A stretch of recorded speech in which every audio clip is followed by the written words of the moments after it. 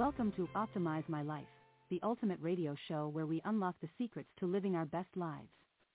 Now, before we dive into this exciting journey of self-improvement and empowerment, I want to take a moment to thank our incredible sponsor, the Hope Collection, for making this show possible. Their unwavering commitment to spreading hope and positivity in our lives is truly remarkable. We believe in the power of interaction, so we want you to be a part of this incredible journey. Call in, write to us, or connect on social media. We'd love to hear your questions, experiences, and challenges.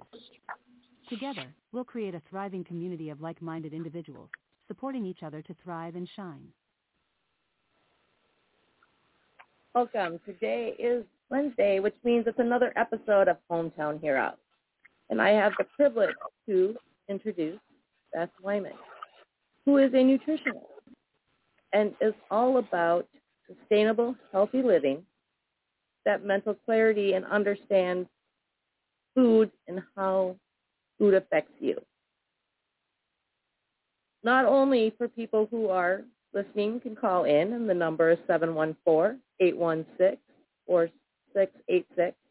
to be able to ask questions to our host, but also if you're listening live, we're opening up the chat option so that you can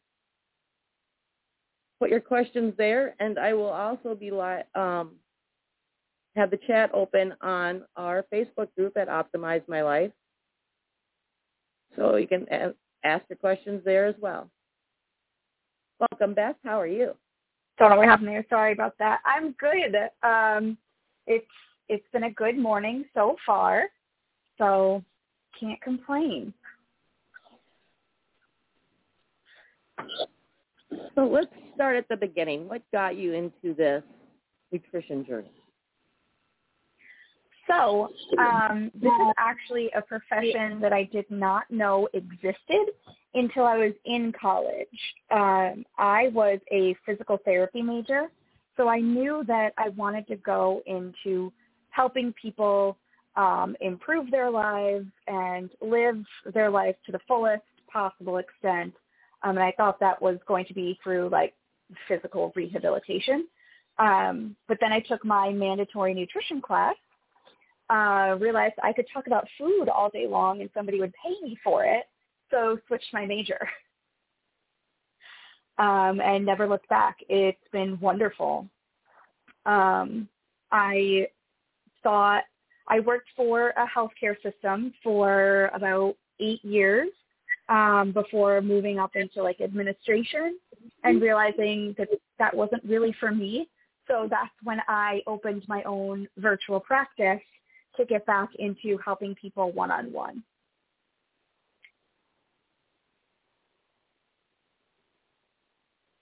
No, I love that. Because a lot of people, I didn't know that it was an option other than I thought you had to be a doctor, and, that was one of those things that you could pick as a specialty after you've done your meds and all that stuff. I learned about it when I was in the Army. And, we've talked offline here on social media about this, and you have the similar belief that I do about food. We have this misconception about the ideal person, what they need to look like, but also about the ideal of what you're supposed to eat and how you're supposed to eat and how food is supposed to be only a necessity to keep you alive, and it's not something you should enjoy. That just sounds so boring, to only use food as fuel.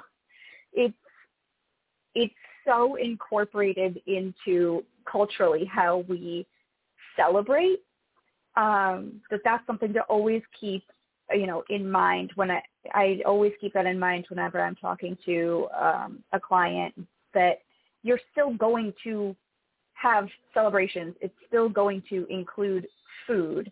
You still need to enjoy what it is that you are eating, right? Like, if I was telling somebody to only eat like brown rice and plain chicken, you might be able to hold it together for like a week before it gets really boring and everything's going to fall apart.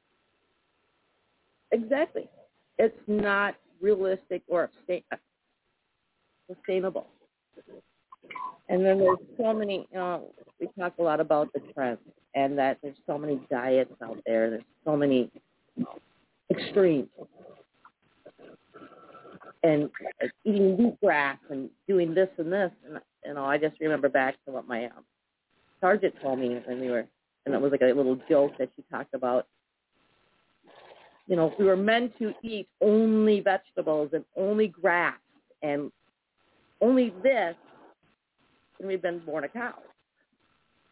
Well, there's a reason why there's so many groups and there's so much we're supposed to have that, we're supposed to eat it all for a reason. Correct. That's what I know that there's some people that feel better when they follow like a vegetarian or vegan diet, and I'm like happy to work with somebody on that. But normally I go for moderation, right? Some of everything. And it's more sustainable. It gives you more options because the goal is to be able to eat well and feed yourself well, no matter where you are, right? Whether or not you're at home, out at a restaurant, traveling, whatever it might be. Now, I have a question for you. Because, I grew up with the food pyramid. I understood that. It all made sense to me. And then in the middle of my training, they switched it over to the My Plate. Can you break that down and explain it? Because I don't understand it. So the switch from the pyramid to My Plate was to bring it into like a meal by meal focus of essentially how your plate should look. So it's just like think about it as like a different infographic, more or less. And the idea behind it is that filling your plate in that manner with half of it as fruits and vegetables, a quarter-ish starch, and then about a quarter of it as your protein will help with portion control. So it's giving you a variety of food, helping with portion control to overall maintain a general balanced diet. So it's more so you can plan per meal and not plan your food for the day. Yeah. Yep. Yeah. It's not made for doing a full day of it. It's made for like how to look at each individual meal. That makes it smarter. It makes it easier. It really does. So like when I do meal plans, I kind of do both. I look at each meal and what needs to be incorporated and how that gets you to your overall goals for the day. Yeah, but you got to look at each meal breakdown. Otherwise, you end up playing like macro Tetris at the end of the day, where you're like, all right, well, I have to get in more protein, but I can't get in more fat, and I can't get in more carbs. So all I can eat is like plain turkey, and that's no fun.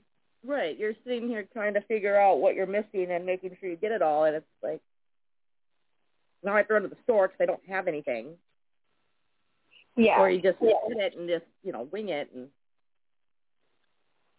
right. So by looking at it per meal, you're more likely to stay on track overall. I just don't think it would, yeah. My plate's, it's got its ups and downs, but I like the idea of looking at it one meal at a time. Especially when you got a busy household, you got kids, and you're trying to figure out, sometimes 2 or 3 different meals just for one meal.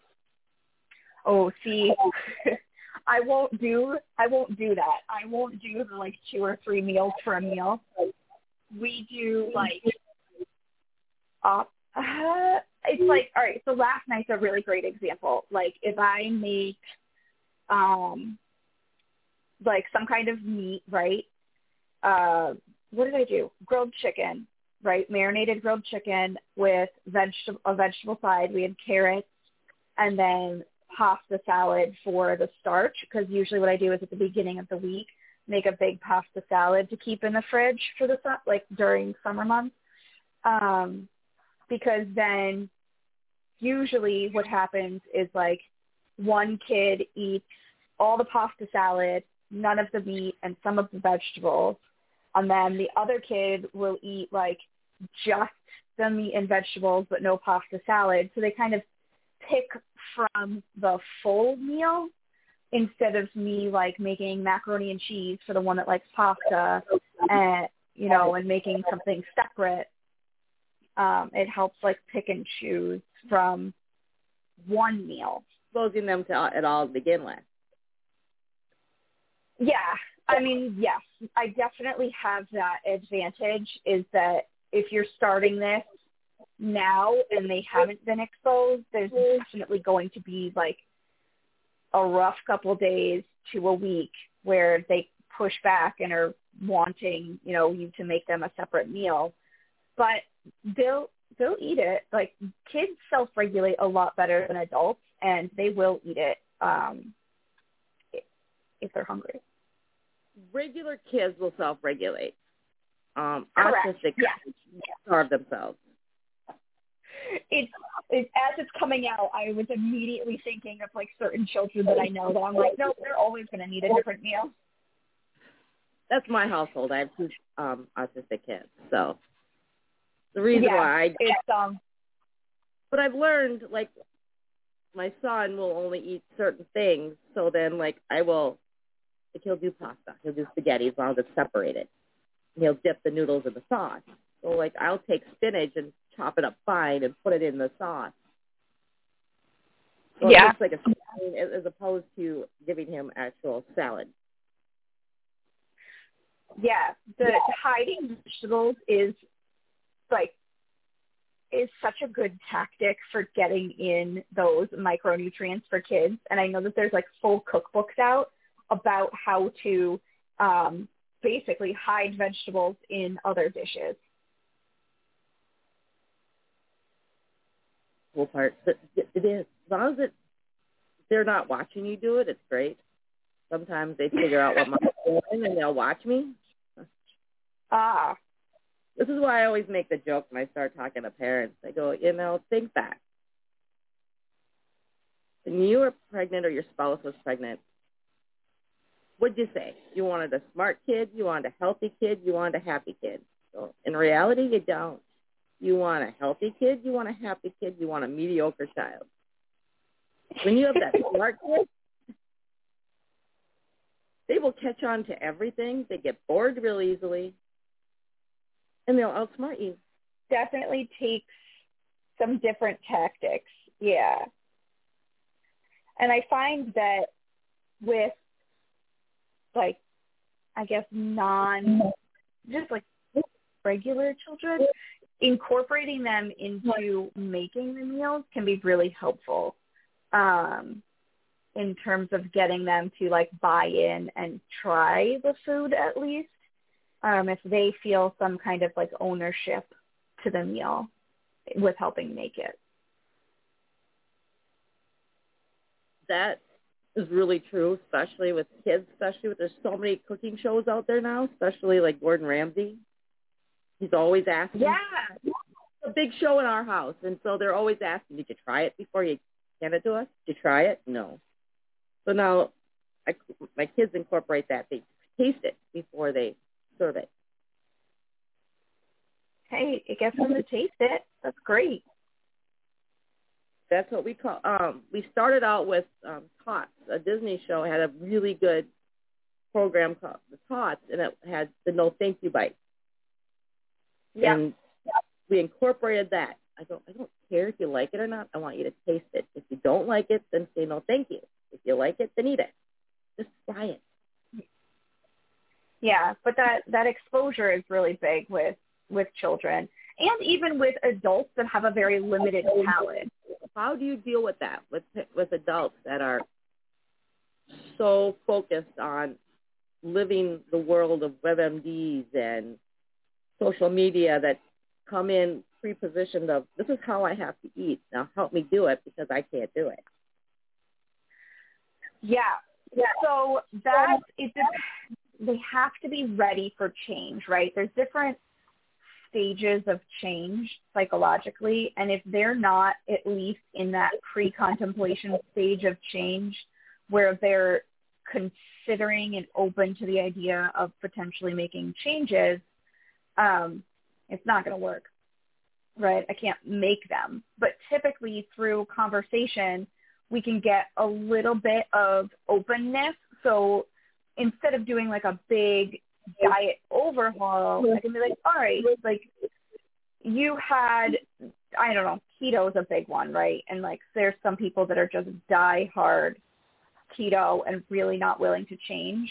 And so by calling it like modified keto and incorporating super high fiber carbohydrates, typically I can bring them around to something that's much more moderate, that's going to incorporate all the macronutrients that they need, not just like that super high protein, high fat diet that they were trying to follow before. Can you explain what the keto diet is for our listeners who don't fully understand it, that have heard about it, want to try it?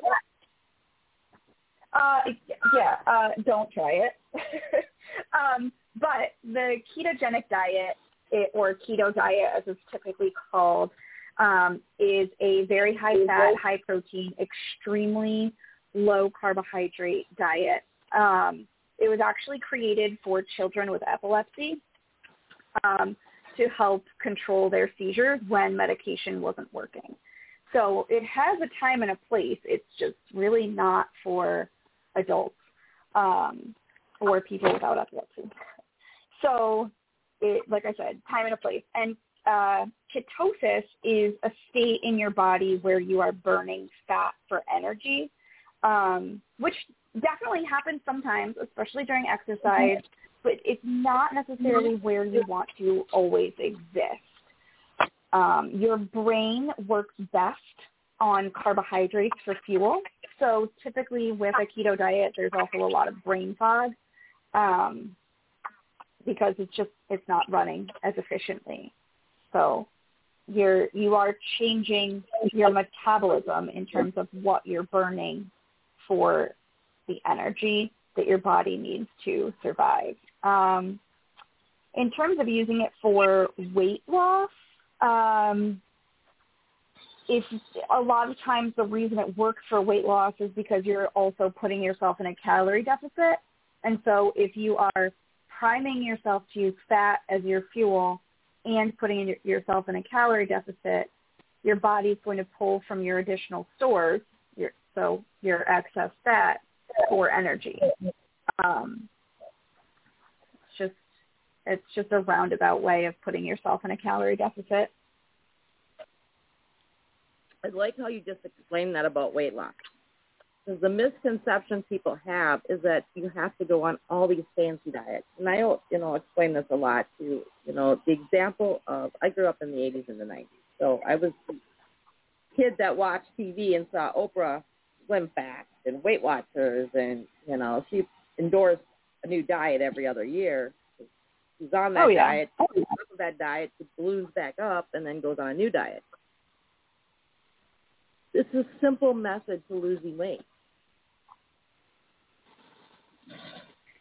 Yeah. So, I mean, calories in, calories out is definitely like an oversimplification because you also have to make sure that you're eating enough. So over-restricting can actually lead to like weight maintenance, essentially, because you restrict but then binge on the weekends. And so all in all, you end up with the same calorie intake that you were having before. Or in addition to that, your metabolism just slows down so much because your body's main focus is to keep itself alive. So you slow way down and you're not burning as much as you would be just in daily activities because you're not eating enough, so your body's trying to conserve energy. So there's definitely a balance. And then getting enough of all the different macronutrients becomes important as well, so that you're not like diminishing your muscle mass while you're losing weight. Can you break down and explain the difference between macro and micro and some examples of what? Yeah, absolutely. So macronutrients, or like macros, as we typically hear them called, like in social media and online and all that, are the three main sources of calories. So calories are just a unit of measurement for energy, and that energy comes from either carbohydrates, fat, or protein. Those are your three macronutrients. Your micronutrients are vitamins and minerals. So it's not a calorie source. They're things that you definitely need, but you're going to get them in like smaller amounts through all the different stuff you're eating. So mostly through a lot of it's through fruits and vegetables. One of the big trends that I've been seeing that kind of scares me a little bit is these people who go on these crazy diets and they're missing all these nutrients, and instead of using food, I'm a big believer that food fixes a lot, almost everything. But instead of eating this stuff, they turn around and go to supplements to make up for what they're not getting in their bodies by eating it. Yeah. Supplements have a time and place. Right. So ideally, you would get all of your micronutrient needs through food. But sometimes somebody might have trouble with absorption of certain micronutrients for whatever reason, and it indicates the need for supplementation, or their bodies might just need more of a certain vitamin or mineral or trace element, whatever it might be. So that would also require supplementation if for some reason they're not going to reach that through food intake. So supplements are more as a guide to help you with what you're missing for whatever reason. It's not there as a substitute for food. Yeah, usually not. I mean, this is definitely excluding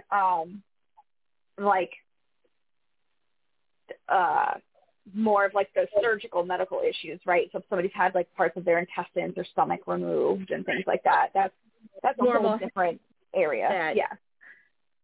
They'll drink their shakes and they'll do this, and then, instead of, you see a lot of this on different celebrity shows, reality shows, is that instead of eating an actual meal, they'll have a little bit, and then they take a buttload of supplements to make up for what they're not eating because they need the food. They need the calories or the nutrients that they're not getting because they don't eat, which is a growing trend.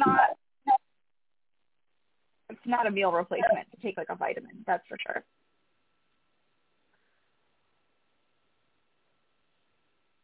It's just when you look at what's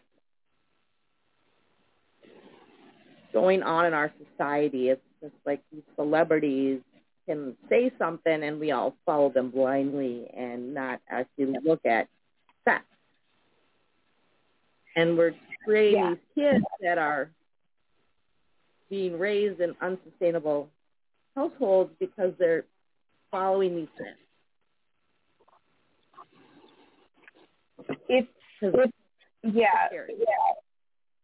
It's hard because celebrities have such a big platform, right? They reach so many people, and then it has such an influence, right, over whoever's seeing it. And if you don't know what you don't know, you're going to just follow it and say, hey, I want those same results, right? If you don't know that you should be looking for something that's scientifically backed and appropriate for any other conditions that you're also managing at the same time, the celebrity endorsements, they don't come with a warning label, right, of hey, this may or may not be for you. It's it's just that. It's just an endorsement of whatever their latest product is. Exactly.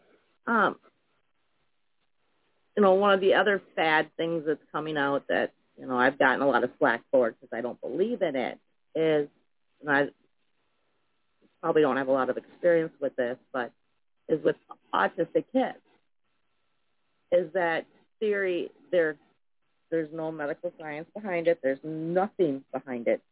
Is that they strip the kids of everything. It's like no gluten, no dairy, no this, even though they have no medical reason to do it. It's supposed to eliminate all the symptoms. And parents have you tried it? I did not. I refused to because we did have my son tested just because of the fact that he had issues with his stomach. He still does. He gets a sour stomach. Yeah. And we're still working on trying to find the cause for it. But so one of the thoughts the doctors had was he gluten intolerant? I'm like, no. And they tested him. He's fine. He's healthy.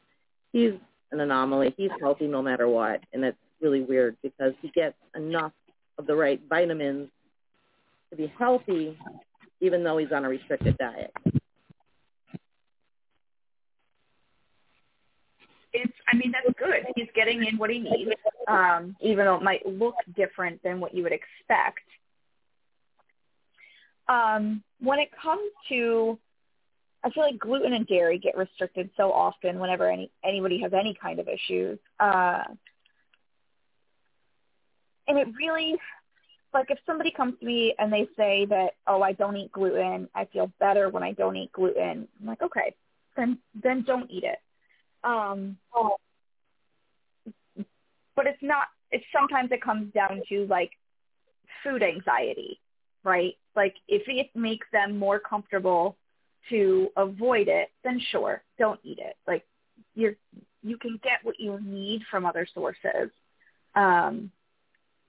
And so eventually we might talk about like the food anxiety and whether or not there is a real reason to be avoiding the gluten and the dairy, or if it was really just out of following a certain fad or being afraid that it was hurting them somehow.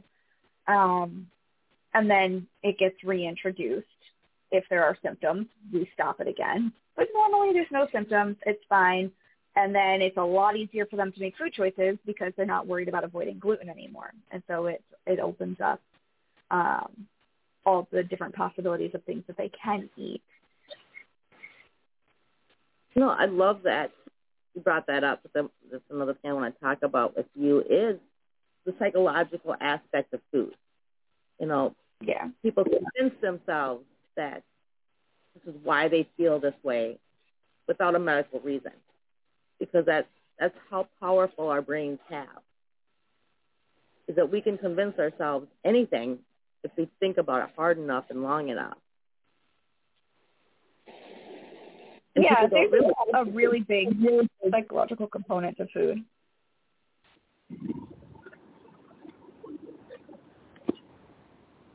Well, that's part of the reason why I like Gordon Ramsay. He always talks about making it pretty. You take a lot of healthy food, you make it pretty, you're going to enjoy to eat it. Yes, there's actually full studies about serving children school lunch the exact same food, but on different types of trays or plates. And the kids that got the food on the nicer plate with a garnish and real silverware and things ate more than the kids that got the exact same food on a paper tray.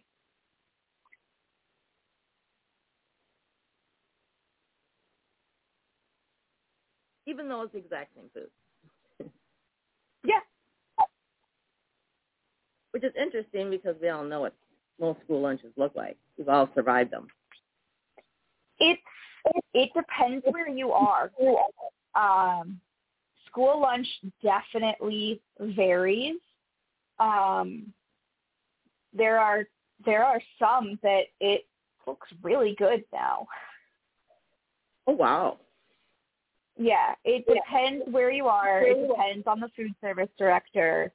Yeah, but it's not necessarily what we think of, what we saw growing up or like what you see portrayed on TV.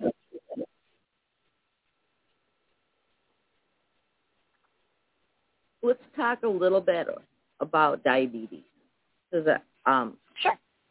a lot of our listeners are either pre-diabetic or they're diabetic.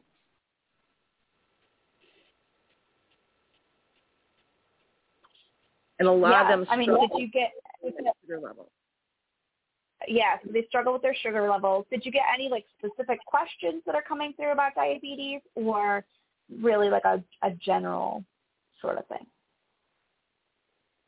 More of a general at the moment. I just know like we have a lady that's on the line that usually she has questions. Today she doesn't. So with diabetes, one of the biggest things is eating at regular intervals, and to help keep those blood sugar numbers steady, right? Everybody, diabetes or not, you get a little bit of a sugar spike right after your meal, and then it comes back down. And the goal with diabetes is to make sure you're not getting a crazy high spike after your meal, and that you're not getting a crazy low before your next meal. So eating at regular intervals, usually about every 3 to 4 hours, and then making sure that you're pairing your carbohydrate foods with something else. So I've actually heard this term like don't eat naked carbs by themselves, because that's going to be absorbed really quickly. You're more likely to get a blood sugar spike. So pairing it with something that takes more time to digest, like protein or fat, is going to help slow down that digestion, slow down that release of glucose into your bloodstream, and help you avoid a sugar spike. I know we had a lady on the other day that talked about like her nutritionist told her when she eats crackers to pair it with some peanut butter or some cheese just for that reason. Exactly. And a lot of people don't realize that, how to pair different things to even it out into your system. Yeah, the food pairing becomes important. And that goes back to that meal planning aspect of like knowing what to eat when and with what. And I feel like with diabetes too, there's this big like fear around eating anything with carbs.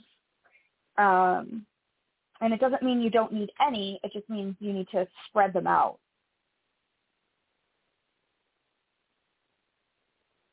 Right, and that was the hardest thing for me when I was pregnant and ended up being diabetic. I had gestational diabetes. I got diagnosed the day before Halloween, right after I just bought a big bag of Halloween candy. It's sitting on my counter. That's tough. Especially because I'm a sugar freak. I like candy. I like candy bars. I like chocolate. And I'll eat a candy bar. I won't eat the whole package.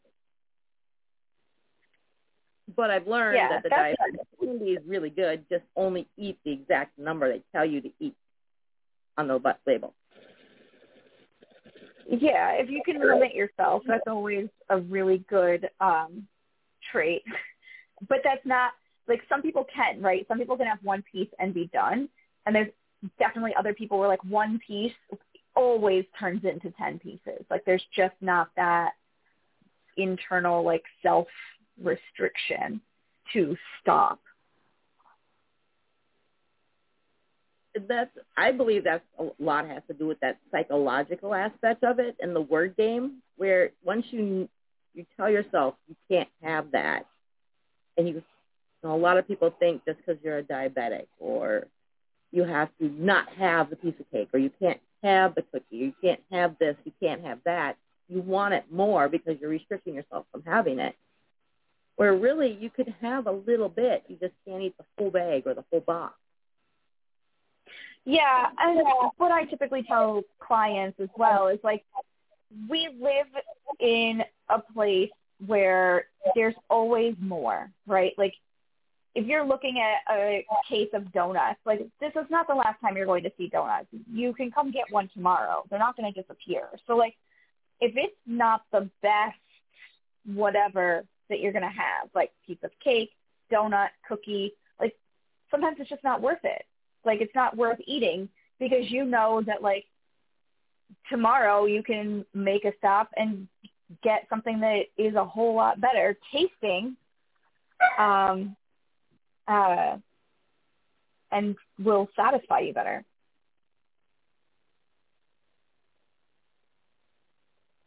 Sorry about that. They're doing road construction behind my house. They dropped the bucket. I have one of them dogs that barks at any sound, any noise. That's all right. But, you know, and the other awesome thing is we live in this world of technology where there's so many cool ways to modify recipes to make them a little bit healthier. Yeah. That's another entire cookbook dedicated to, you know, healthier versions of things, or even like websites and stuff. So it's out there if you look for it. I know Toll House, for instance, because I always lose my recipes when I do Christmas cooking, that actually has a separate website just for modified recipes to make their cookies healthier. Oh, that's awesome. And using like dark chocolate instead of milk chocolate, and using whole grain flour as opposed to bleached white flour. Using a little bit of honey or applesauce as opposed to sugar. Yeah, the applesauce instead of sugar is a big one that helps change the cookies. Hey, man, listen to Mary's Country. Go ahead, Country. Quick question for y'all, just to kind of mess up things a little bit. I don't want to be the first to expose this, but there's a lot of people out there that don't cook or don't know how to cook, and for lack of better terms, have become fast food junkies that order out or order in, or however you want to say it, every day or 3, 4, 5 times a week. What do we say to the people that don't know or have a clue on about eating healthy? Some people don't even know what minerals are. They just eat McDonald's. I'm going to use them as an excuse. You know, so what do you say to the people that are really not educated when it comes to, like, I had a friend of mine, he owns a farm. One of his Labradors got a hold of one of his ducks, and of course he's got like 60, so he says, okay, Country, but how do I cook it? You know, he's a Jamaican guy. He knows how to cook curry chicken, but he's never cooked curry goat. So what kind of advice can we offer those people that are not the best at choosing recipes or not up on what minerals and vitamins are? What do we tell those people that are still suffering that don't know what to cook or don't know what to eat? That's an excellent question. And I actually had a client yesterday who they don't cook at all. So what we worked on with them is, okay, well, where do you go get food? And this person is definitely not the first time I've seen this. And what we do is go through where they do go to get food and navigating how to pick something that's better at those places. So McDonald's has actually become really hard because they narrowed down their menu so much during the pandemic. But typically you can find things that work. Even though it might not be the ideal, it's still so much better than just going and grabbing the first thing that sounds good. So I typically focus on changing the choices. And then it really depends on the person, right? Like if it's somebody that wants to learn how to cook, we talk through like some basic recipes and things that they'll need in the kitchen and resources from that line. But there's definitely people who it's never going to be part of their life.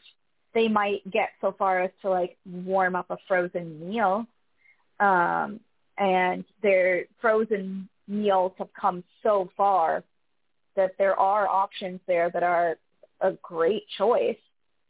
So yeah, usually I work through where they're choosing their foods from, how to pick something that's a little bit better, and potentially incorporating either frozen meal or super simple beginner recipes. Ma'am, most times people say don't go there, but I'm glad that you did go there, because every culture and every community is not conducive to the same access to foods. In the Afro-American community, in certain sections of town, they call it on the other side of tracks, you might have to drive 6 to 8 miles to the closest Walmart, or to the closest Kroger, or to the closest Publix, the closest grocery store.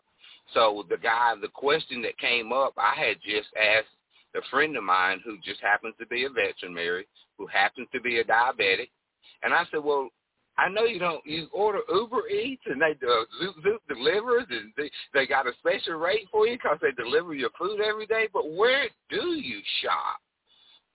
I said, what's the closest little grocery store around? Oh, he said, there's a grocery store around the corner. I put it in my GPS and it said 0.07 miles. When I walked into the place, Mary, I go, OMG, yeah, oh my God. It looked like the library of vitamins. Everything from every culture in the world, from A to Z, is there. In a herb, a root, a seed, a leaf. And then I looked around the back. It was like, man, this is like a miniature farmer's market. I love it. Green bananas, plantains, there's cactus, there's sweet potatoes, white potatoes, all kinds of different potatoes. Mary, you know how we're potatoes lovers? Because we like things that are dirty.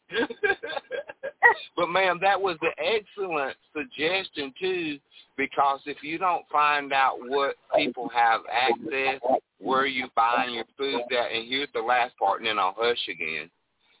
With that suggestion, Deborah Clark, we call her the Green Queen. She talks and feeds the people underneath the bridges. She formed a partnership with Publix, so there are things that are growing close to expiration date that she expedites it to them so she can give it to some people so they can eat it because they won't be able to sell it in 3 days. So, ma'am, that was an excellent suggestion. Then, again, certain people that you're going to be helping, introduce them to the barber. I was going to say the barber. Introduce them to the butcher if they're meat eaters. If they're not meat eaters, introduce them to somebody that works in the vegetable and to the produce section, and let them be able to become smart consumers. Last one, Mary. We talked about helping people on our show before, and that's what the Hope Collection does. We have no hidden agendas or hidden motives on what we do. We help people so that they can help other people. By us helping them to be better eaters, better educating them on being better shoppers, and possibly even introducing them to the person or somebody at their local grocery store that they can develop a relationship with. When they come in, they'll be able to ask Mary, well, how's your sugar level this week, Mary? And are you still eating your veggies? Did you eat your broccoli this week? And just like Queen said the other night, have a conversation, a one-on conversation with your heart. Have a one-on-one conversation with your stomach. Have a one-on-one conversation with your kidneys and see what they're saying to you. Because if you want to find the best you that you can ever be, look in the mirror.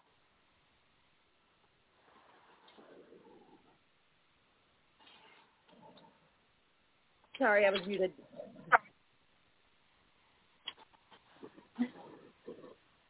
You know, you brought up a good point about that. You know, there's so many other foods that you can eat to make up for other things. You know, like, for instance, vitamin C. Potatoes have a phenomenal source of vitamin C, and it's not just in the skin, it's in the meat themselves, as opposed to eating orange. Yeah, that's so true. Mary, like if I have somebody come in that doesn't like certain foods, I'm like, there's so many options. One more quickie, y'all, before I forget.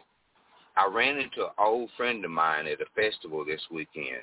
We're in what most people call the watermelon season, and I asked people, did you know watermelon was a super fruit? Super meaning it's green on the outside most of the time. It has a white core, which has great antioxidants for your white blood cells as well as your red blood cells, and the meaty part, which has natural sugar, which some of us diabetes didn't know. We got to have sugar. Oh, there's good sugar and bad sugar, according to what kind of sugar you put in there. That's natural sugar. Now, I ask most people, what do you do with the rind? And what do 80 to 90% of the people say? Oh, I just throw it away. Well, first of all, you got to understand that watermelon and body has to have water. A watermelon is 90% water. Most of the minerals that you get from a watermelon are in the rind. I suggest to people to cut it down into small cubes like it would be an ice cube and put it into a Ziploc. And when you do need an ice cube, use your watermelon rind as an ice cube.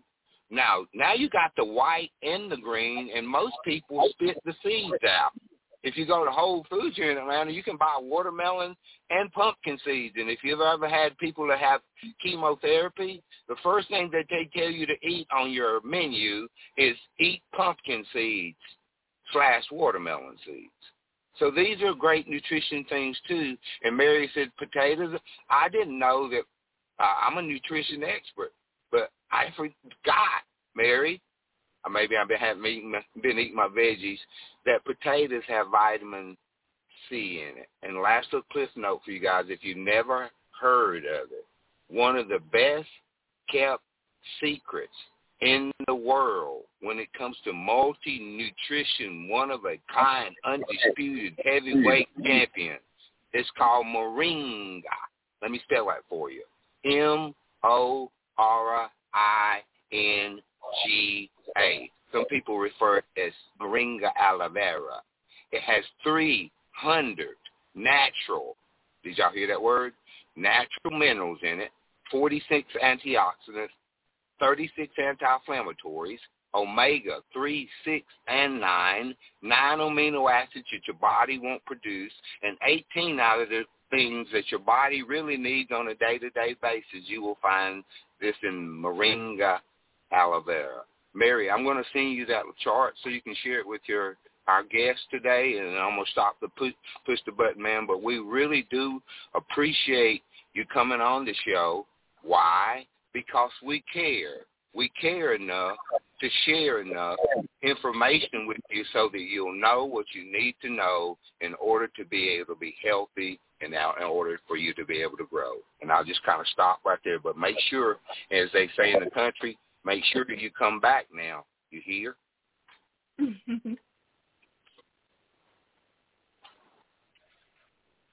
Excuse me. As we're winding down the clock, what are some things you want to make sure our listeners know? That's a great question. I think that's probably the most important thing is to try your best wherever you are to get in a variety of putting some fruit or vegetable at each meal as best you can to get in as much as you can of those vitamins and minerals. And then moderation is probably the most important key piece, right?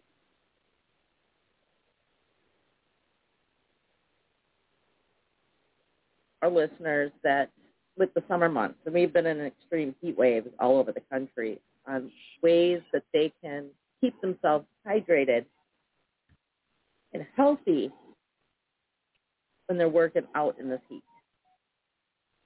Yeah, so hydration during extreme heat is a little bit different than regular hydration. Water might not be enough, and this is where drinks with electrolyte replacement come in.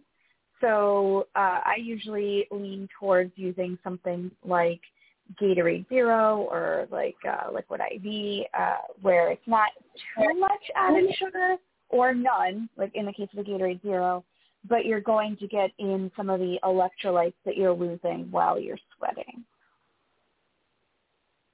And melons have a natural source of electrolytes. Yeah, so eating some high water content foods can definitely help as well. And it's nice to have things that are cool, like the melons or like grapes are good as well. But I find a lot of times that drinking is just easier when it's hot out.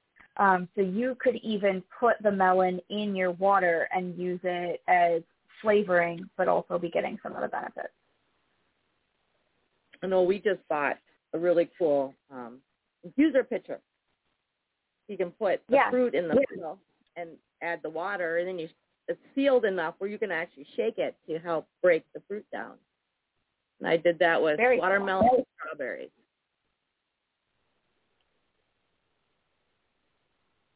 That's excellent. So you're going to be getting the vitamins and minerals from the fruits while also staying hydrated. And it's a great thing for kids because, kids always go towards something that's flavored, that's sweet, juices, pop. And they can get that without getting all the other garbage that goes with it. Right.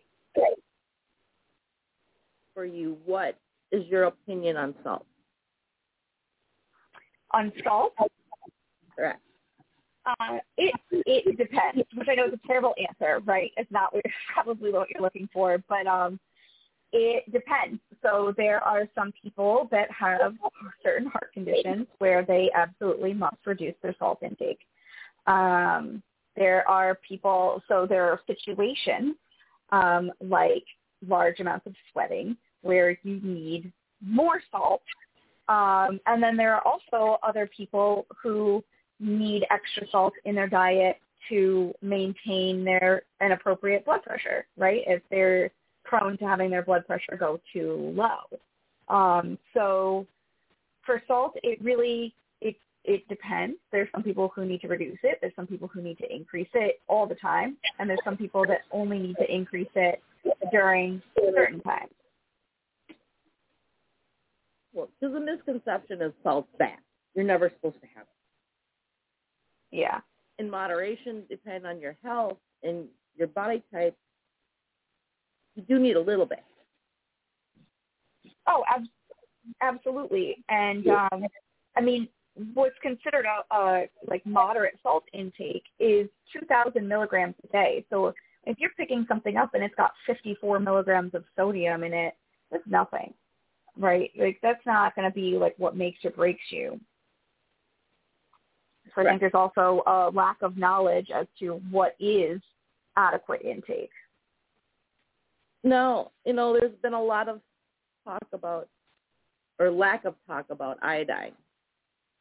With all these different salts out there, we always grew up with just table salt, which is iodine salt. Is that something we should have in our bodies, and we should be taking some of that in naturally, or? Yes.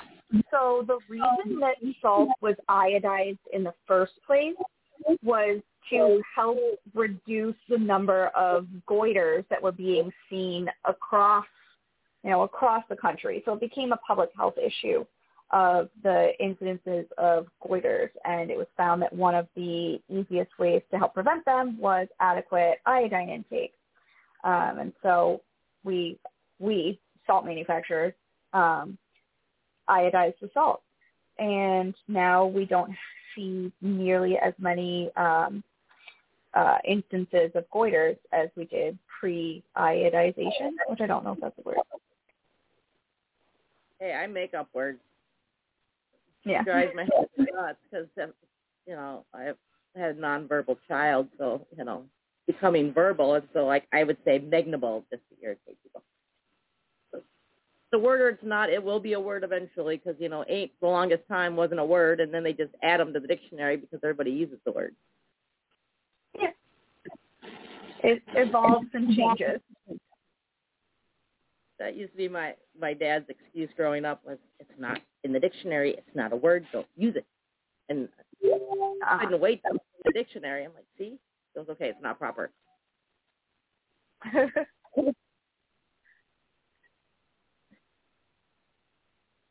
Yeah, and I think definitely another takeaway for listeners is to where your information is coming from. Make sure that it is somebody who actually is credentialed in nutrition when they're giving out information. The other thing we talked about on one of our shows was trying to how to decipher information from fake to real. Is it in more than one reputable source?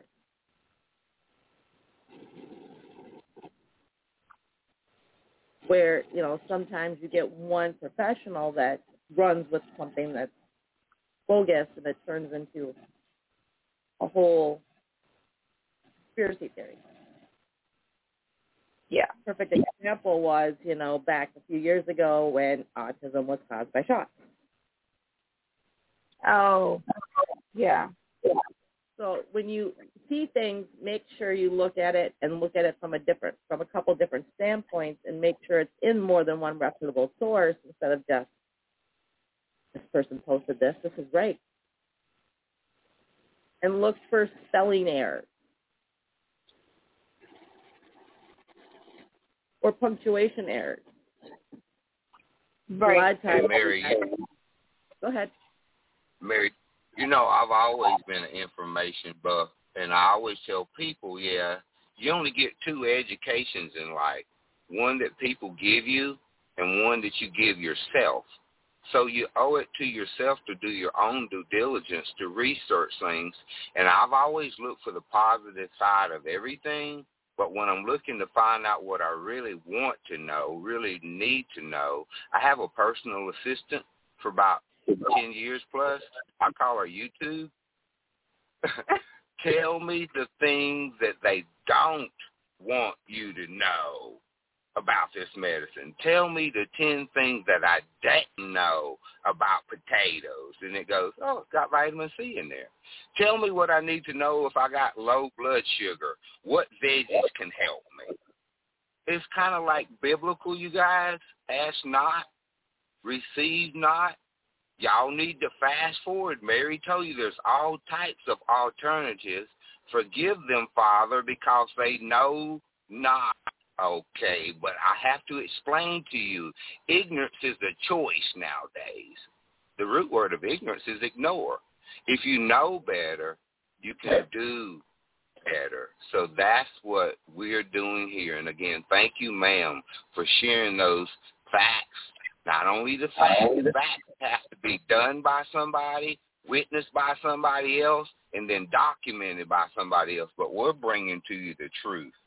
And the truth is the truth is the truth until it ain't. You got to take better care of yourself, because if you don't take better care of you, who's going to do it for you? Back to you, Mary. So we are almost out of time for today. Join us back here at 3 p.m. Eastern Time when me and Andre talk about hypnotherapy and mindset.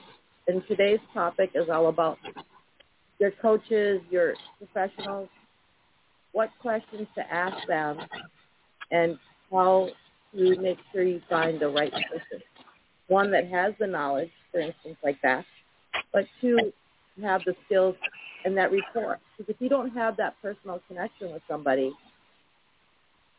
you're not going to get a lot out of it. And Beth, thank you for joining us today. Yes, you're so welcome. This was fun. And I'd love to talk to you more about what we talked about earlier. Yeah. So have a good day. Have a good night. Thank you for joining us. See you back here at 3 o'clock. Bye for now. I loved it. Thank you. Bye, everybody. Bye. Awesome show, Mary. Awesome show, ma'am. Thank you for tuning in to Optimize My Life Radio. We hope you found today's show insightful and empowering. Remember to follow us on social media at Optimize My Life for updates, additional resources, and to stay connected with our community. Join us back here tomorrow at 12 p.m. Eastern for another enriching episode as we continue our journey towards a more fulfilling and optimized life. Until then, take care, and remember to make each day count.